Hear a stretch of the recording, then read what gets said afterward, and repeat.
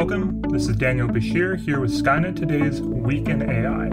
This week, we'll look at police surveillance, productivity, and how researchers are calling for cooperation and regulation.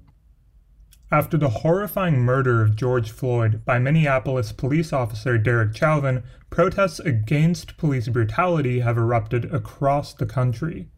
While protests have been mostly peaceful, many police have been responding with violent measures, including the use of rubber bullets and tear gas. But that's not all.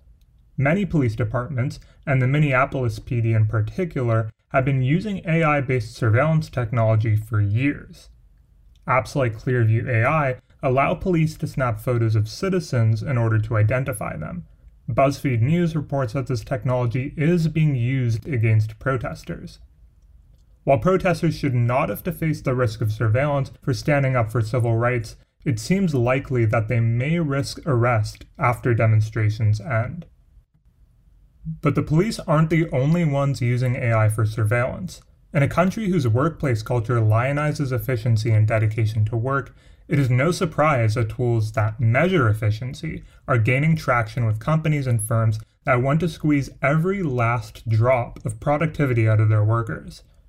The MIT Technology Review reports that Enable and other firms are offering technology that allows employers to track their workers' efficiency by checking their computer usage, scoring how quickly they complete tasks, suggesting ways to work more quickly, and finally, allowing employers to use productivity scores to decide which workers to keep or not. Clearly, there's been plenty of blowback about this technology. Such technology could degrade trust, and the ever-present danger of AI bias manifests itself even more dangerously when potentially misleading analyses of workers are compressed into a single number. One thing this last story demonstrates is that AI doesn't help everyone equally, and the disparate impacts this technology can have are exactly what many researchers are becoming worried about.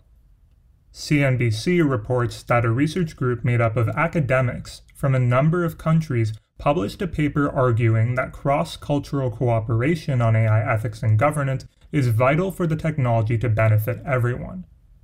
The researchers push for cooperation across different domains, disciplines, cultures, and nations.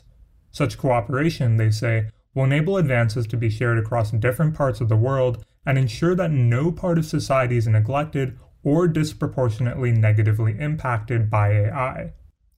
For example, there are near-term risks that AI could be used in warfare to power autonomous weapons. Framing AI against a background of regional mistrust could result in compounding harms from the development of such technology. In a similar vein, a group of AI researchers are calling for a federal authority in the United States to regulate facial recognition technology.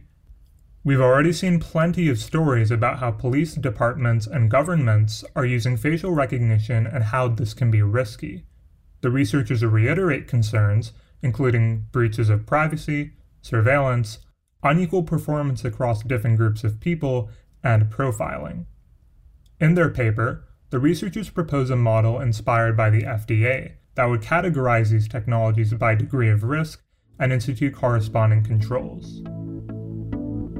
That's all for this week.